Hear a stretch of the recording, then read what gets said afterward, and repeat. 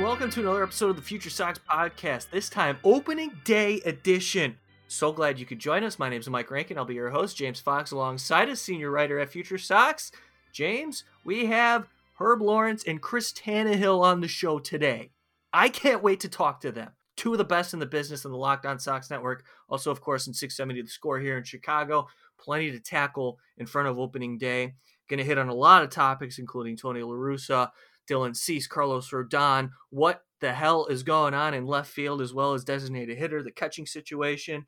So I'm excited for the listener to get a chance to take all that in. But first, let's spitball a little bit here, James. There's a couple of things that I wanted to get off my chest before we start the recording, and that's that DH, catcher, and left field situation that we currently see. Now, I know Adam Engel's a couple of weeks away, which is going to be a huge lift, but until then, after Eloy's left pectoral injury that he needs surgery on, 4 to 5 months as opposed to 5 to 6 months, so a little bit better to hear, still bad. The White Sox are in a situation now where Zach Collins, Yermin Mercedes, Yasmani Grandal, your three catchers, a plethora of designated hitting options. I'm just curious what your take is and the perception of the roster now as we're seeing Collins and Mercedes, assuming they're going to get a shot here, as well as Andrew Vaughn potentially playing left field.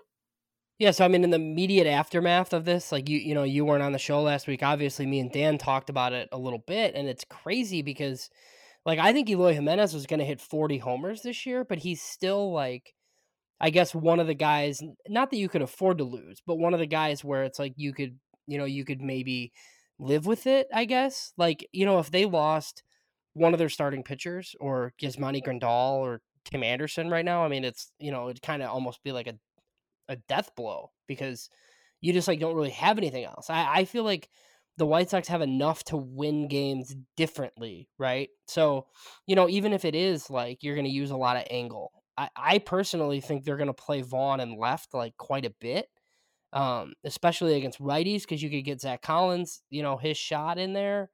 And then, you can kind of just mix and match from there on out. And, with the good bullpen, hopefully, it's a lot of Adam Engel and Billy Hamilton like playing outfield defense in the 7th, 8th, and 9th, and you're not really relinquishing leads. So, yeah, I mean, I think they're okay. It sucks because I want to watch Eloy Jimenez hit baseballs, but I think they're okay. And I think what they did with the roster, like you mentioned, is very interesting. I mean, they didn't do anything with the service time with Andrew Vaughn. He's on the team. They're not messing around in that regard. I mean, Yermin Mercedes, it's kind of like, time to see it, right? Like he's on the 40-man roster, so he's getting a shot here over Jonathan Lucroy. And then my guy, Zach Collins, seemingly is going to be the backup catcher. And, he's made a lot of changes. I mean, if, I've said this, like if he can't make the team after this spring training, like don't ever come to me with spring training stats again, because he's done pretty much everything he can do. So, Jake Lamb is a little bit different than I think we expected, but I think there might be some moving parts, like as we see like the first like 6 weeks of the season here. I don't think this roster by any means is like set. I think it's going to be really fluid. And I think they have enough to, weather the storm here early. Yeah, I agree. I think this roster is going to change dramatically as the season moves forward, and not so much to the core, but I think the complementary pieces that we sort of just mentioned. And I'm looking forward to Zach Collins, James, because I think he's finally getting his opportunity. They are talking him up defensively. I think he's made improvements. The White Sox have been really pushing Zach Collins for consistent at-bats now, and I think that leads me to my next question is, how exactly do you feel about the way maybe Tony La Russa will mix and match catcher, DH, left field, first base? I mean, we know Jose Abreu is the mainstay first baseman, but I think with this injury to Eloy, there's room for opportunity for Tony La Russa to really take advantage of the depth on this White Sox roster across the 26-man. So who do you think is going to benefit most? And you can even include the value of having the alternate site available for the White Sox to kind of dip into the taxi squad whenever necessary. I think we kind of said it. I think Zach Collins is still going to benefit the most just because, he's on the roster. I think a lot of people, myself included, assumed like, I mean, Eloy's in left. If you're going to have Vaughn on the team, he's going to DH all the time. And then I thought Lucroy was going to be the backup catcher. And Zach Collins is just going to kind of be floating around with his 120 big league plate appearances that he's had. So I think he's the big winner. I think, he should play most of the time against righties, in my opinion. Now, it sounds like, Tony kind of hinted today, or yesterday after this is posted, but in his media availability that they might start Leury in left against the right-hander. And maybe that's just, because they trust him more. But I do think against righties, you're going to see a lot of Andrew Vaughn in left field and Collins finding his way into the lineup, either at catcher or DH, with Grandal. So just to get the other left-handed bat in the lineup, I think it's Zach Collins that benefits the most for sure. Last one, and we'll get into Chris Tannehill and Herb Lawrence here shortly. Andrew Vaughn in left field. Initial reactions, let's keep it short. How do you feel about it? I'm actually okay after seeing him. I think I kind of forgot that he had pitched. I think everything we heard and we talked about how like he's first base only, right? I think the biggest concern for me with Eloy was like not killing himself or killing someone else. And I just don't think Andrew Vaughn's going to do that. I kind of think like, it's a longer form debate that you and I have had, but like, I think he can play the grounders and catch the stuff hit at him and take anything to his right and anything to his left, like Luis Robert's going to take. And I'm fairly confident that he won't be great, but I don't think he will be hurt. And that's probably the most important thing here this year. Yeah, I'm with you. I think Eloy is just incapable of doing the bare minimum because he just wants to be a better outfielder, and it's hard for him. The sense of awareness, you got to have it. And I think Andrew Vaughn is a little bit higher in that level of awareness in terms of where he's at in the field, understanding what his limitations are. And, he's got a fine resource to his left once he's standing out there in left field. So, yeah, that's really good stuff. Really looking forward to this conversation as well with Chris Tannehill and Herb Lawrence. So, without further ado, let's introduce the Locked On White Sox podcast hosts, Chris Tannehill and Herb Lawrence. We are pleased to welcome Chris Tannehill and Herb Lawrence, the Locked On Sox podcast. Guys, I'm so excited to talk White Sox baseball. Finally, legitimately, opening day around the corner. This year, I feel like the juices are back flowing. I know not all of us can make opening day this time around, but man, just to foresee a 162-game season on the horizon really gets us excited. And there's nobody better to preview the 2021 White Sox than Chris Tannehill and Herb Lawrence. Guys, so happy to have you on the podcast. Really excited to dive into a lot of the hot topics going into the season. First, let's begin with Tony La Russa. This is where I want to start the conversation because this is such an X factor that I think was made a big deal when it was going down.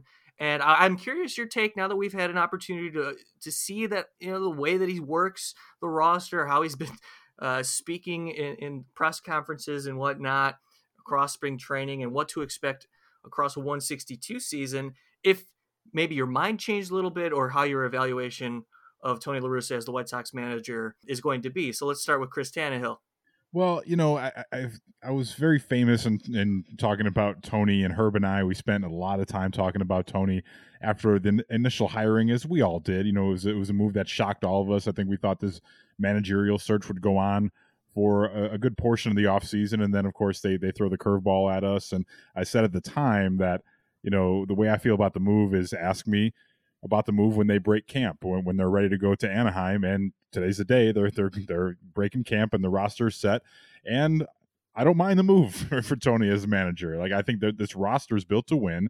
And then, of course, the DUI thing happens and the story comes out and we sour on the move a little bit. And, over time, more details about that will be revealed, I'm sure, and it's going to be something that'll never go away. But we've moved beyond that now that spring had started, and you look at the roster and you see how he interacts and how he prepares and what guys are saying. And obviously, the first thing everyone wanted to bring about was the dynamic between Tony and Tim Anderson. How is that going to play? And it was a bit of a rocky start at first because we were all kind of waiting immediately for TA's immediate reaction to Tony, and it came a little bit later than we wanted to, but slowly, things got revealed. And then once they got to camp, there was no problems. And, I don't like to judge managers by how they appear in a Zoom call, because anyone in a Zoom call kind of looks like it's a hostage situation type of deal, especially when you have someone like Tony out there who's very deliberate, not an energetic speaker. But from what I've seen, his interaction with the players, I think it's gone extremely well, and it's about as well as you could hope it to go as a White Sox fan. And to the point where, now I think maybe that they could have a tactical advantage, because all of a sudden one of the strengths of this White Sox team is going to be their pitching staff, mainly their bullpen, and who better to manage this bullpen than Tony La Russa. So I don't envision him being an issue in the clubhouse. I said also in the past that he knows a good clubhouse when he sees it, and he knows how easy it can be to mess up great clubhouse chemistry. And chemistry often takes years to build. We saw it through the rebuild, like, your leaders begin to reveal themselves, and you get the jack wagons out of the clubhouse, and finally you have a good group of guys, and a manager comes in and he realizes that within the first couple of days of being there. So Tony knows that, and now I don't think as Sox fans we have anything to worry about with Tony La Russa being the manager in 2021. It's going to be interesting actually to see how he deploys a lot of these weapons in the bullpen, and he knew the roster very well early on, so that impressed me a lot, throwing around a name like Jimmy Lambert, which I know we talked about. But yeah, I think the Tony thing has gone really well so far, and I'm looking forward to see how it plays out in the season. Myself, I was initially mad about the Tony La Russa thing just because they usurped the power of Rick Hahn. It was finally going to be his turn to pick his guy, get a guy in there that he handpicked. And I didn't like the Jerry Reinsdorf overreach there. But, and of course, the DUI that Tony subsequently had and didn't tell anybody except for Jerry. But I'm a managers don't matter that much in wins and losses guy. So I knew even then that at the end of the day, it'll be fine. The talent on the field will prevail. And so, yeah, what Tanny said is right. He said the good things. He knows the people. The clubhouse is the thing that I was worried about. Guys are raving about him. The positivity coming out of that clubhouse is palpable, and it's good to see. So maybe it was a good hire by Jerry, but I don't like how it came down. Like the process of it was bad. The results might be good. Yeah, Herb, I'm right with you. I mean, I've always kind of thought managers were overrated, and with this one, look, like I made the jokes like everybody else did because the whole thing was ridiculous. And my issue with it is like, Hahn having his power usurped, like you said. I kind of like changed a lot though after I saw the coaching staff that was put together. I'm wondering you guys' thoughts on that. I mean, obviously, it's tough to really know, but when you read the stuff about, they go outside for a bench coach, they go outside kind of for a pitching coach, like, finally I thought that was like a step in the right direction. And then it's kind of been a boring camp. Like it's just like a boring old dude managing the team, which is good. And I think it's something that a lot of people didn't really expect. Yeah, very un-White Sox like to hire a guy that's not their guy.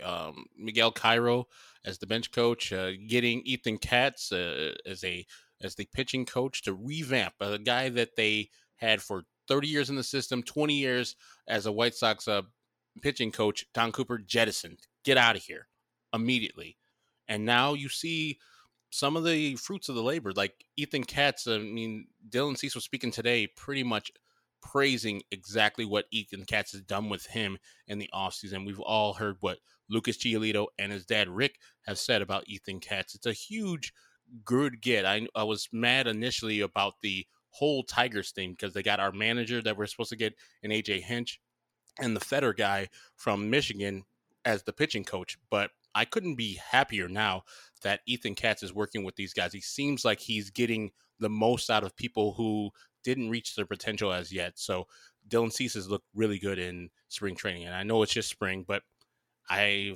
feel that he has done something with him. He's got his mindset right. He's got his body right. His mechanics are a little bit better. Sometimes it's all it takes is somebody with some different eyes, somebody with something new. And Ethan Katz has something new and probably embraces the new analytics that are out there. Not saying that Don didn't, but you can hear his disdain when he was talking about Rep Soto and stuff like that. So it's really unsox like to hire old guy or guys not inside the clubhouse or not inside the White Sox family, but it's a good thing. I like that they're allowing that to happen. Yeah, and I think at the end of the day, these guys are teachers first and foremost. And when you saw the White Sox tweet that video of Ethan Katz talking to Dylan Cease, and you just saw it as a guy who's a very clear communicator, encouraging communicator. He tells you exactly what he expects out of you. And, Dylan Cease is finally in a spot now where it looks like he'll be able to follow through on those plans. But when you have Tony La Russa as your manager, who's, a Hall of Famer baseball person, you're going to have other guys around the league who are going to want to join that coaching staff. And all of a sudden it becomes an attractive destination. Like I remember talking to former big leaguer Cody Decker about Jerry Narin when he came over. He was on the coaching staff at Team Israel, I believe. And I asked Cody, he said, what about Jerry Narron are we going to like here? And he told me that he was a guy that you respect immediately. Your clubhouse is great just for having him in it. And now all of a sudden, the White Sox, one of their biggest, I guess, question marks going into the offseason and through the spring was that backup catcher spot. And we wanted to see Zach Collins take that next step and get better with his defensive mechanics and hopefully be a guy that you can depend on. So now you have, Jerry Narron coming in and working with Zach Collins and Yermin Mercedes, both end up making the team, by the way. So now you have this coaching staff, which is a good mix of younger guys, older guys, experienced guys around baseball. And it's a really good group. And they were able still to retain some of the guys that we've come to know and love, like, hey, I got Frank Manichino. Hey, how you doing? Guys like that. And Joe McEwing. You have a lot of great baseball minds who understand White Sox culture, but also have been around the game for a while, mixed in with these new guys who know what winning is like outside of the organization. So I think as far as the coaching staff goes, I think it's about as good of a group as you can ask for. And I think with, pitching becoming such the way they look at things is so modern and so analytics based. And, it's important to have a younger guy in that role, or at least someone who knows how to communicate that more effectively. I think that's going to pay, dividends for the White Sox, especially you see the springs that Dylan Cease and Carlos Rodon have had. So, you have to like those moves. And like Herb said, especially starting with Ethan Katz, like it's a really good group of coaches they have now. Yeah, I think that's really well said. And it really kind of puts a cap on the broader point of this. Tony La Russa is the man at the helm, but the complementary pieces among that coaching staff and even across the organization, I think you're seeing the White Sox as a whole take steps forward.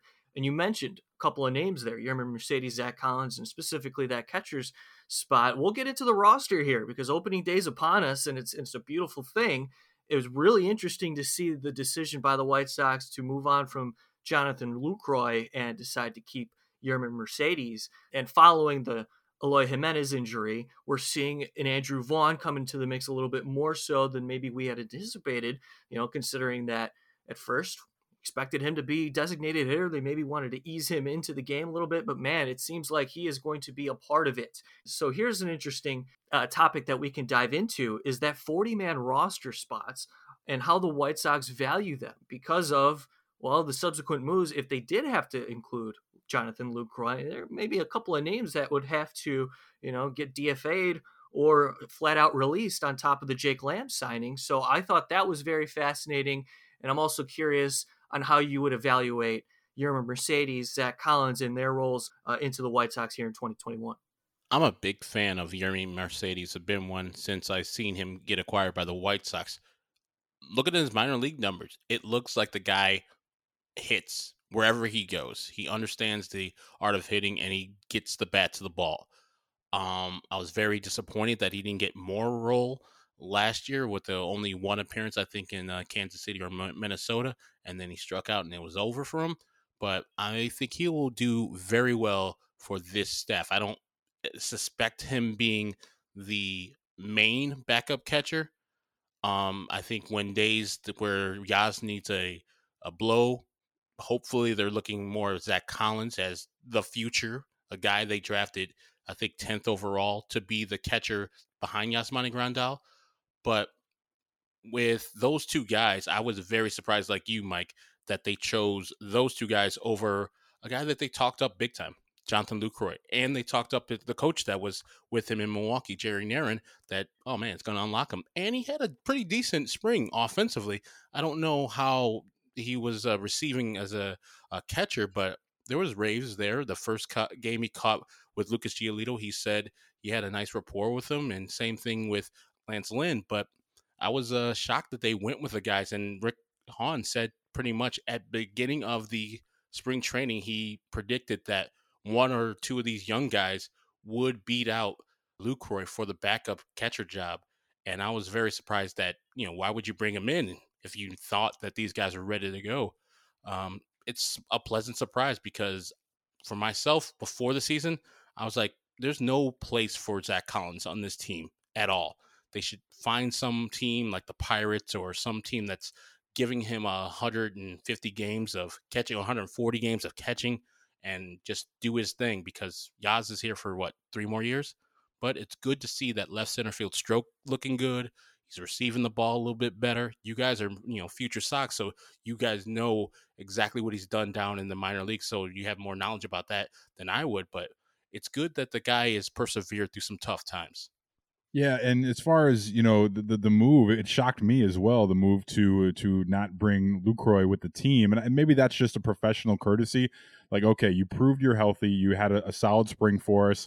We're going to put in a good word for you, and there's going to be a team that's going to need a catcher at some point. You would think, someone who knows how to handle a pitching staff. So I think, in that sense, I think Jonathan Lucroy is probably grateful that he got the opportunity because he'll work again. So, but it surprised me because, like Herb said, like we thought for sure Lucroy was brought in to be the stabilizing veteran catcher who knows how to frame and can be the James McCann replacement, so to speak. So it would have been so easy for Tony La Russa to go with a guy that he knew back from his days in the NL Central and just be stick with that guy. And instead he went the other way, not only going with Zach Collins, but also Yermin Mercedes too. I think it's an exciting move because it's not a move that we would expect the White Sox to make. So that in itself feels exciting. But one of the things that I look at with Zach Collins is he needs at bats. And my thing that's always most concerning when you talk about these young guys, you can basically talk about Collins and Yermin in the same vein, where it's like I just hope they have enough at bats to stay sharp. Because I think we all know the high upside that both of them have, and I think Zach Collins profiles really nicely in this lineup if he just stays himself and keeps that steady plate approach and not afraid to take a walk every once in a while because he knows that there's going to be guys behind him that can drive him in. So I hope he doesn't try to get too much out of himself. And so far, he's had a perfect mix of the patience and power that we saw when they drafted him out of Miami. And then the Yermin thing, this could be one of those seasons where you catch lightning in a bottle with a kid like this because there's not a big MLB track record for him. He comes up there and he's just trying to rake every single time. I hope that there's not too many redundancies with this team when you talk about Vaughn and Collins and Yermin. I remember we saw Yermin briefly out in left field early in the spring. I don't know if we saw too much of it after that. I wonder how much of that is going to be in play this year, but I think it was encouraging to see that Tony La Russa sees a kid like Yermin and it's like, you know what, this bat plays. I don't care. I need him on my team. So I think that in itself is fun. And I don't know how this is going to shake out at season's end. There's going to be a lot of mixing and matching in lineups till they find their groove, and keeping guys fresh is going to be a challenge, no doubt. But it's exciting to see. All right, James, we need to take a quick time out because there's a special offer exclusively from Manscaped.com. They support FutureSox just like we support ourselves, trying to make FutureSox podcast the best it can be. Manscaped.com, Future20 at checkout for all the products. James, I know you have something from Manscaped that you want to share with our listeners. What's your favorite product available on Manscaped.com?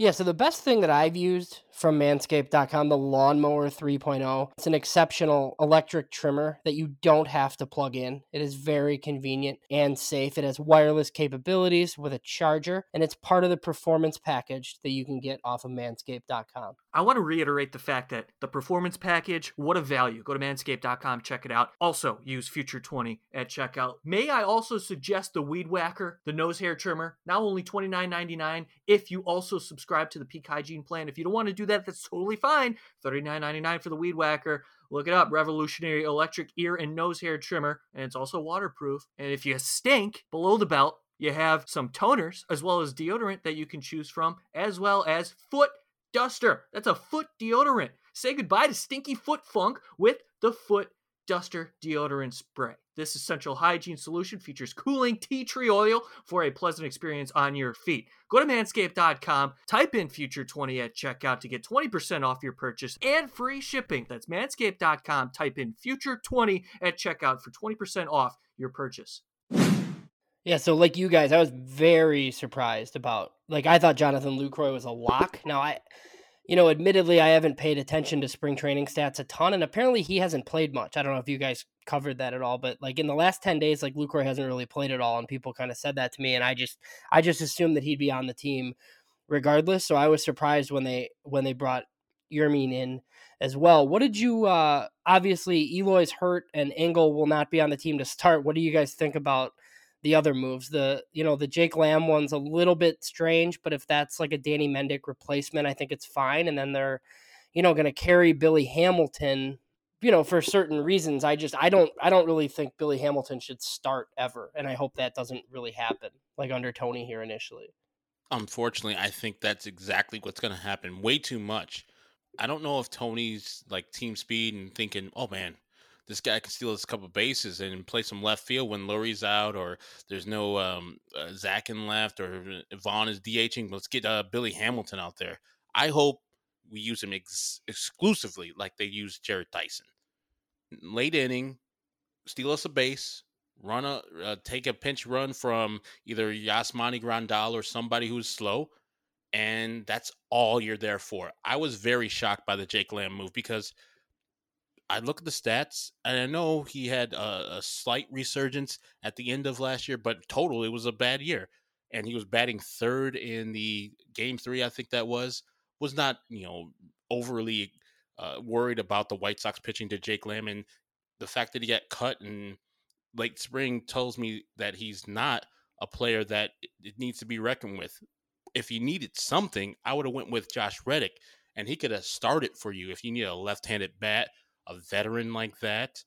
And so Rick is talking about we're going to be operating as if Eloy is not going to come back for the season. We have to plan like that. I don't know why you don't get a actual guy who can start left field or right field for you. Josh Reddick would have been a great guy you sign for a minor league contract. If he doesn't work out, he doesn't work out, and you cut him. But to sign Jake Lamb to a major league deal, to what? Like Yohan Moncada's going to play all the games at third. Nick Madrick's going to play all the games at second. Tim's going to play all at short.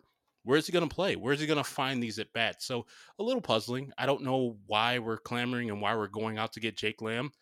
If they would have went to get Yolmer, that would have at least made more sense to me. I wouldn't have liked it, but I was like, okay, that's familiarity. The guy has versatility.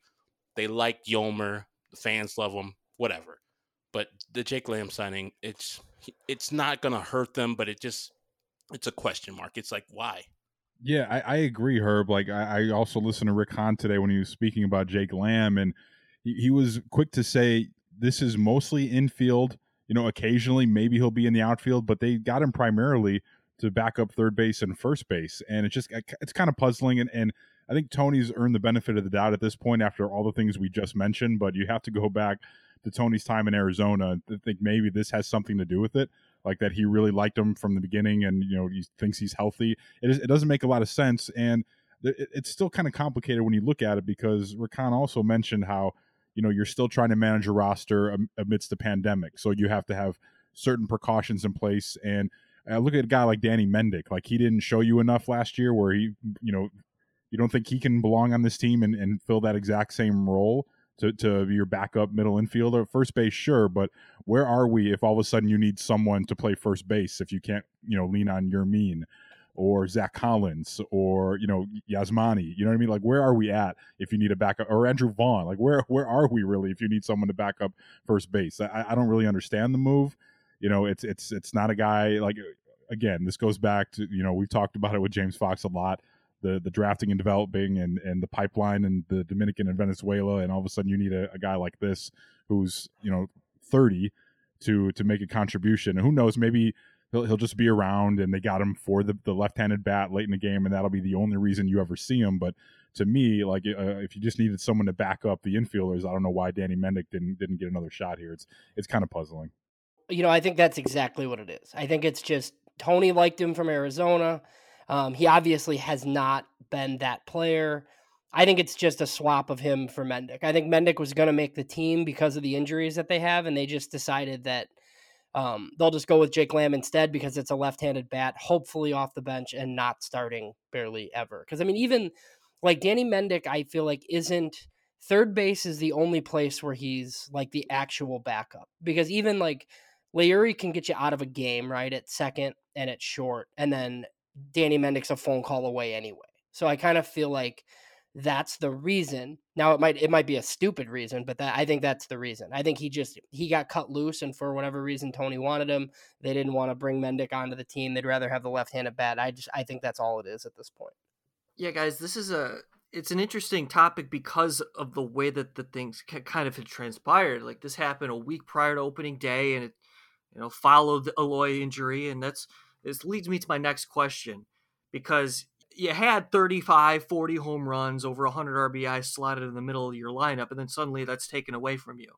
And in the offseason, they didn't really make outfield a priority, or outside of Adam Eaton, they didn't want to go any further in adding any types of bats.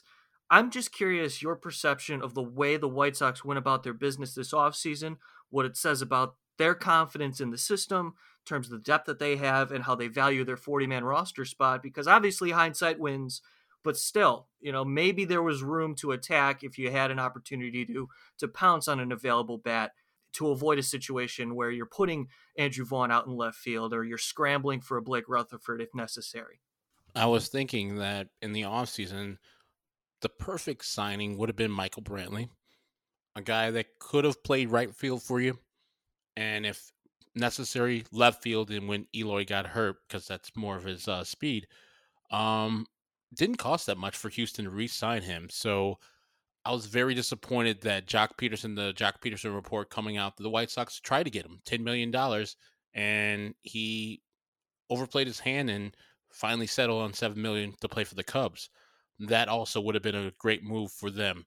At least they tried to get him out there in left field or in right field if Eloy wanted to stay out in left.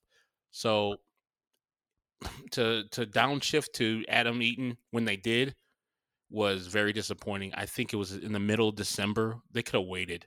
No one's looking for or checking for Adam Eaton at that time.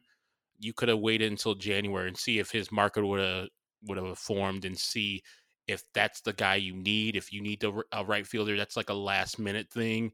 Maybe January, February is like, okay, let's bring in Adam Eaton. But they rushed to get him and give him money. So I was disappointed in their offseason and as a whole, especially not getting a right fielder that I liked or a designated hitter that I thought was good enough to play every day for 150 games and maybe a little bit more. But what can you do? I feel that the team is fine, but they could have been better. And I think they rested on their laurels of the team being a contender, and like, we have good players and we have a glut of outfielders if need be. The Mike Adolfos, the Blake Rutherfords, like you said, Luis Gonzalez, those type of guys. But we all know they're not ready now. So it was very disappointing to see them not chase this championship like they need to chase it, especially with bats in the outfield and designated hitter.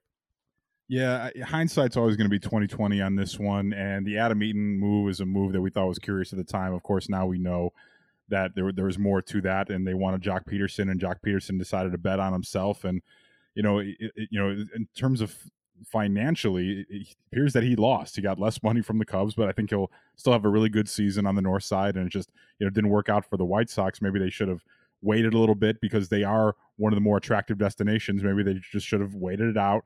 But instead, they had to have Adam Eaton. And again, Adam Eaton is a guy that could very well work for the White Sox. I'm a believer in lineup balance and just, having a certain mindset. And I think Adam Eaton does provide that. I'm not the biggest Eaton fan in the world, but I think just the dynamic that he places inside the lineup, I think is good for the White Sox. And there's no way we would have been able to predict what happened to Eloy, except for the track record of it happening time and time again. But I don't think any of us expected it to happen at this magnitude. But I remember, Foxy, you pointed out many times that Michael Brantley is not a suitable right fielder. So there would have been no spot for him to play with Eloy out in left field before the Eloy injury. I think there are some other moves that were left, that would have served the White Sox well. You look at a guy like Robbie Grossman, who goes to the Tigers. That would have been a guy that would have, served that spot nicely. But yeah, I think ultimately this is just an issue with the White Sox organization and not building real depth. Like, they finally have a solid roster and the 40-man, but beyond that, like, they're not in a position where they're going to be, just switching out players. They're not at a Tampa Bay Rays level yet, where this next man up mentality. They're far away from that. So maybe this will teach them some lessons for future off seasons and organizational philosophy. Probably not. But yeah, there were certain moves out there that they could have, should have made, but it's hard to look back at those now after you take away 30 plus home runs out of your lineup and say, oh, they should have done this move, because Michael Brantley would have been nice now for sure. But I think at the time it would have been a move that maybe would not have made as much sense on paper. And I think you just have to weather the storm here for 2 weeks until Adam Engel comes back. I think Adam Engel would have earned an opportunity to start in most other cities if you were on any other team, but gets injured. And, we saw him last year, finish strong. He was a solid defensive presence for the White Sox and even contributing, offensively in the postseason. That, Adam Engel is on a pretty nice trajectory here, and I don't mind seeing him out there every day in left with Engel and with Eaton and right. And I think all of a sudden now you have elite outfield defense, and that's something we haven't seen in a while. And I think maybe the overall positive of having elite defense out there in the outfield, when you take a look at guys like Keuchel, who could be looking at a minor regression here, because who could keep up with that pace of what he was at at 2020. And you have guys like Lance Lynn, maybe he falls off a little bit and could rely a little bit more on his outfield defense than years prior. So I'm actually I'm not happy Eloy's hurt by any means, and it's a total bummer, and it makes you reevaluate the way you feel about their standing in the division, and are they really better than the Twins now? I'm not so sure, but it is an interesting idea to think about the all-world defense they're going to be able to roll out there in the outfield. I think that's a better way to look at it now. You just have to weather that storm of the first 2 weeks until Engel comes back. And I think I really like what Adam Engel brings to the lineup, both offensively and defensively at this point in his career. Yeah, so before Mike gets into the pitching staff here quickly, something you mentioned was the depth, and it's obviously been one of the main topics and a huge topic on White Sox Twitter with the depth argument. And I think the biggest problem is something you mentioned. It's that minor league players are not ready for whatever reason, whether those guys are never going to be ready or whether, no minor league season last year really hurt them. I think teams that have more depth for the White Sox, like if you go look at the Dodgers and these other powerhouse teams, it's internal depth. They brought teams are not going out and signing utility players for millions of dollars and loading up and having all this depth. And I kind of feel like that's what a lot of people wanted the White Sox to do. They have to, develop it from within. And I think for whatever reason, they just haven't done it enough. And it's something that they're going to have to do going forward, so they don't have to spend money on guys, right before the season starts all the time. Well, James, that's a good point, because you look at it, and Chris too, when you talked about on paper, if you go out and sign, when Eloy was healthy, another bat anywhere, and it says, well, where is he going to fit? There's just a bunch of players doing relatively the same things, playing the same positions. Where are these at-bats going to go? And of course, then the 40-man, 26-man roster issues come into play. So again, like you said, hindsight is 20/20 in this case. And I think, James, what you're talking about in terms of depth, it's also true, because where does this development come from, and who are we seriously looking at as pieces that are going to come up and contribute? And I think that also plays into the idea. The White Sox organization do not want to commit dollars and multiple years to free agents, so they're allowed flexibility across the season and into further off seasons. They want to be able to make moves at the deadline and then have enough financial flexibility in the offseason to do what they feel like they need to do. So I think all of that comes into play. And it, obviously it makes sense why they didn't want to attack and commit dollars to a George Springer when there was already the confidence in Adam Engel as your fourth outfielder at this point. All right, moving on. Like James mentioned, the starting pitching staff. A couple more for you guys. We'll let you go. Also want to help you promote the Locked On Sox. It's like a crossover you guys are doing. You guys are highlighting the AL Central teams, previewing here across opening day. So I encourage the listeners to go to Locked On Sox and check those episodes out as well. Get yourself caught up on the AL Central division. So let's get into this pitching staff, specifically the bottom two. Now it looks like Carlos Rodon, Dylan Cease. Man, this is exciting stuff. I think, at least from the outside looking in, the Ethan Katz conversations that Tanny brought up, posted on social media, get you an inside look of how Katz tries to get inside the mind and the mental approach. There's slight mechanical tweaks that Dylan Cease is trying to get down, and it looks like he's in the right spot. And then moving on to Carlos Rodon as well, he's got his velocity back. And it looked like he got a jolt in the rear end a little bit, realizing that, hey, man, I need to figure this out because nobody's paying me. I got a low ball deal from a team that I just got cut from. and it looks like he's good. Mid-90s fastball is back, and he's your fifth starter, and you have the depth in the bullpen with Kopech, Crochet, and the rest. You're keeping an eye on Kopech specifically. You don't know how his trajectory is going to be across this season. So curious to get your takes, Tanny. Let's start with you. Yeah, I really like it right now. Like Dylan Cease was a guy that I've always liked, and I love the makeup, I love the stuff, and we all know that it takes pitchers, different times to develop and come into their own. Like, you think about what Lucas Giolito was just a few years ago, and I know he's an all-world elite talent, former number one pick and all, but like certain guys, just it takes longer for the light to go on, and it's not because the lights, they don't want the light to go on. It's just because for whatever reason, be it coaching. Be it you just need the repetition, this comfortability factor, like recovering from surgeries, whatever it is. Like sometimes it takes guys a little bit longer. And with Dylan Cease, like I don't think any of us ever looked at him and said, I don't ever see what they saw in this guy. No, we all saw it, and we all knew it. Just with a few tweaks here and there and the right coaching, he could easily take that next step. And it certainly appears like he finished off his final spring outing today was good once again. It's so encouraging to see that, and I think that's one of the ways the White Sox can sort of negate the loss of Eloy is if guys like that take that next step and become bona fide starting pitchers in a rotation. And then the Rodon thing, like it's I'm not quite as excited about watching him every 5 days that I am as with Dylan Cease, because we've all seen the Carlos Rodon movie play out. But as a baseball fan who is always looking for a narrative and looking for guys to root for and looking for storylines, because so much of this game is mental. Like I'm rooting so hard for Carlos Rodon to work out, because as you mentioned, Mike, him being humbled a little bit, but then also realizing like he has an opportunity to make things right and compete and contribute to a potential World Series winning team here. So he realizes the opportunity that's at hand. And again, right coaching comes in, right time. And, if I was Carlos Rodon, maybe I would have realized that earlier. But again, this is pitching at the big league level is not something that's easy to do. So some guys find it at different times in their career. Maybe the White Sox got lucky this time and he figures it out in his final year here, or rather than figuring it out somewhere else, under lower stakes, like with the Indians or something like that. So, I am encouraged to see him out there, and I really hope it works out. And that's one of the things that it's going to be a huge key to this team this year and how far they go, because if all of a sudden Carlos Rodon is a very solid, dependable fifth starter, and with stuff like that, how are you not excited about that? I think the one thing, though, is we're always just cautiously optimistic when talking about Rodon, but I certainly hope it works out for him, because after seeing all the ups and downs through the career here, like you want it to work out somewhere, and you just hope it's here now for the White Sox in 2021. Yeah, if Carlos Rodon is the guy that pitches when he does take the mound, like the fifth starter there is solid, because I have no problem when he does actually pitch. The problem with him, and you guys know this, injuries. Injuries throughout his career have derailed Carlos Rodon.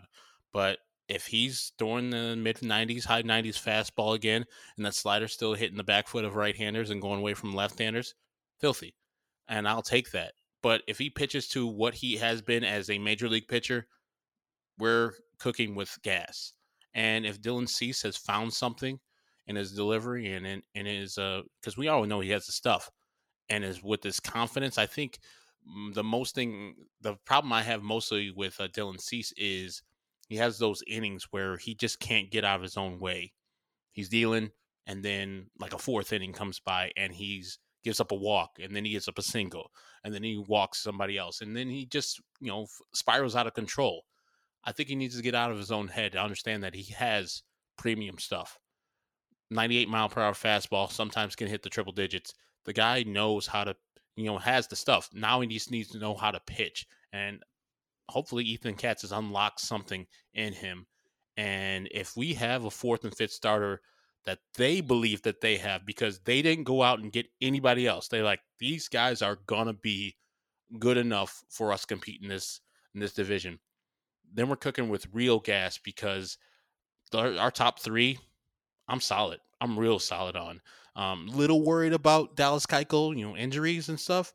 But if he pitches like he pitched last year or the years that he was a Cy Young guy, we're going to be fine. And Lance Lynn's looking for a nice contract to end his career. like one little shot at a nice little payday. So this is his walk year. He's gonna have to perform, and then of course Lucas Giolito is a stud.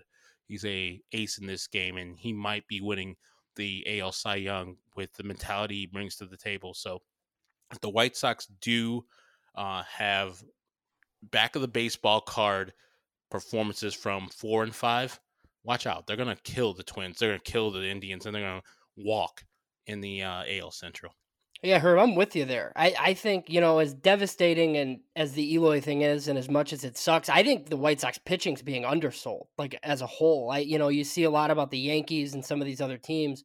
Like their pitching staff's really good, and that's even with, the 4 and the 5, like you just talked about. I mean, I think it's the best bullpen in baseball. I mean, it's definitely, I think, the best in the American League. Are you guys as high on this bullpen as I am? And what did you think about them starting Kopech and Crochet in the majors right away and not even playing any games at all in a season where they're expected to win? Amazing.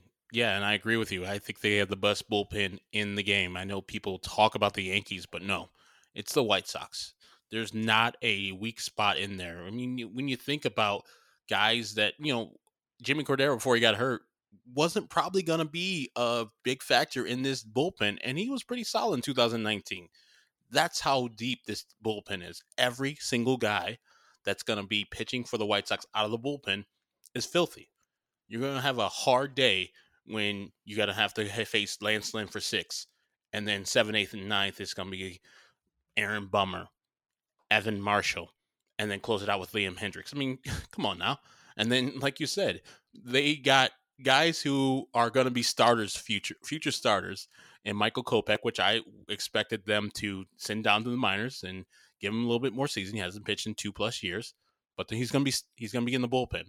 Just uses some weapon, just for these guys. Like, oh my God, we just faced Dylan Cease and he was filthy today, and now I gotta go against this guy. And then lefty's like, Garrett Crochet, what the hell's going on? I can't get a hit, guys. Can we get a break here? It's a luxury that I don't think the White Sox have ever had. Even the 2005 team, I didn't expect them to pitch as well as they did, but never was I like as excited as I am to get to the bullpen. We have what the Oakland A's had last year, but I think even better. Like 5 innings, get to our bullpen, game's over.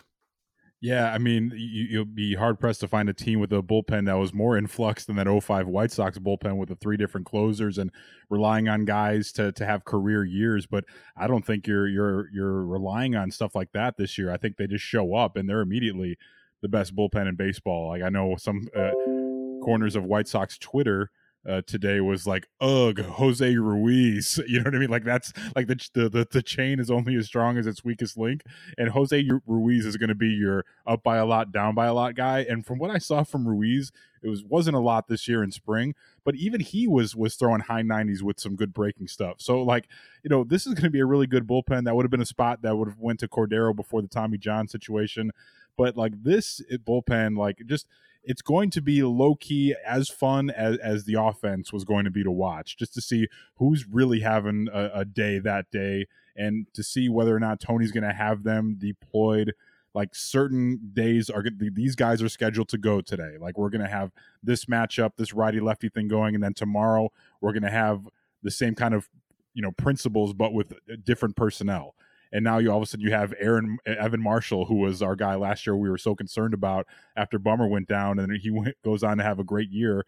And they probably, don't get in the playoffs last year without Evan Marshall stepping up there early on in the season and being a big time contributor. So if you're talking about Ruiz and Marshall as your guys, your sort of last resort guys, you're in pretty good shape right there. And then you get to the guys that we know are filthy and Bummer and Crochet, and it'll be interesting to see what Kopech brings to the table, and their closer Hendricks. Like, this is going to be really fun to not only just see them protect leads from a solid starting staff, but just bury teams. And we want to see if they're going to be able to maintain that. They want to be 90-0 or whatever they said it was after leading after the 5th inning. Like, we're going to keep track of that, I think, on the Parkinson Spiegel show and see what their record will actually be. But just to be the hammer that comes down on teams, and like, once that starter comes out, it's just such a deflating feeling, to see that bullpen out there and to see those arms coming at you, high 90s with nasty stuff from odd angles from Crochet and Bummer. Like, it's going to be really fun to watch. And I think one of the, we talk about the bullpen a lot, but I think people don't even truly realize how much fun it's going to be seeing guy after guy come out, especially as the stadiums get full again, or at least close to full as they can be. And the energy that's going to be injected into the ballpark when a guy like Kopech comes in or Crochet comes in. Like, it's going to be a sight to see, and I just can't wait for it. That's Chris Tannehill. You heard Herb Lawrence as well. Awesome stuff, guys. Locked On White Sox. Go check them out. Yeah, that bullpen, I tell you what, it makes the starting rotation, it takes so much pressure off, right? The guys, they don't have to go 7 innings every start, and you can go 5 1/3 and feel good about an outing because you have the backup. But gentlemen, it's been great. We'll leave you with this. Do you have any predictions? Do you have a win-loss total? Do you have a World Series claim that you're saying that they're winning it all this year? Anything? Mine is 90-72. It didn't switch much from before Eloy got hurt. So I think the White Sox are going to be, even though all the stuff I just said, slightly behind the Minnesota Twins. Still make the playoffs. And that's where they make their mark, though. I think they're going to go to the ALCS, eventually lose to the Yankees. I'm not 100% high on the White Sox this year, but, there's a future. They have a lot of meat on that bone. I predicted the White Sox to win the World Series before the Eloy injury, and I'm sticking to it because I believe that a lot of the same concepts and premises that are going to lead them to the World Series are still largely intact. You have a very good starting rotation, the bullpen we just talked about. The offense is going to be dynamic enough and versatile enough where they're going to be able to score runs many different ways. And they don't necessarily, I'm not going to say they're not going to miss Eloy, because Eloy could be the difference in, winning a game convincingly and all of a sudden really having to grind out a victory. And all of a sudden you may be a little bit more tired come August because you're fighting day in and day out, scratching and clawing to score runs, which I think in the postseason will actually serve them really well. So I'm going to hold to that prediction that the White Sox are going to win the World Series. Maybe I'll go under 90 wins. Maybe I'll have them at like around 89 or something like that. But I think they're going to show up to play against teams like Cleveland and Minnesota. And I think that's where the division is going to be won and where they're really going to hone their experience in winning games against those teams. So I have them winning the division, eking it out. Eloy comes later on in the season and provides the jolt that they need to take them to the next level. Sort of like the Schwarber comps are just unreal, like how the situation has unfolded here. So I think it's going to provide that type of energy boost to a lineup that's going to miss him, but not as much as people may think because of the versatility here. So yeah, I have the White Sox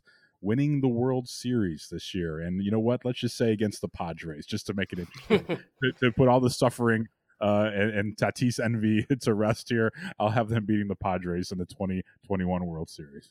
I like it. I don't think the American League is actually that good. So I'm with you guys. I think it's tough to predict a World Series just because you kind of got to get there and then anything can happen. I'm firmly with Herb though. Like these April games, they gotta start off and like get on a run because you're facing teams that you should beat early. And what is it, Herb? The ones in April count the same as the ones in September. So they gotta get off to a hot start here.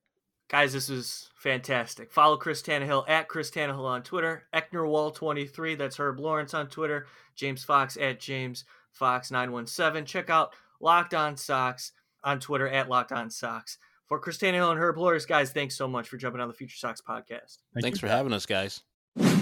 Happy opening day, White Sox fans. 2021 looking promising. Can't wait to enjoy it with all of you. My name's Mike Rankin for James Fox. Thanks so much for tuning in to this episode of the Future Sox podcast. Follow us on Twitter at FutureSox. Also subscribe to us wherever you get your podcasts, specifically on Anchor. Go to anchor.fm/FutureSox. Check out our entire library. I'm at Rankin906 on Twitter if you'd like to give me a follow. Thanks so much again. One last time for listening. Let's go White Sox.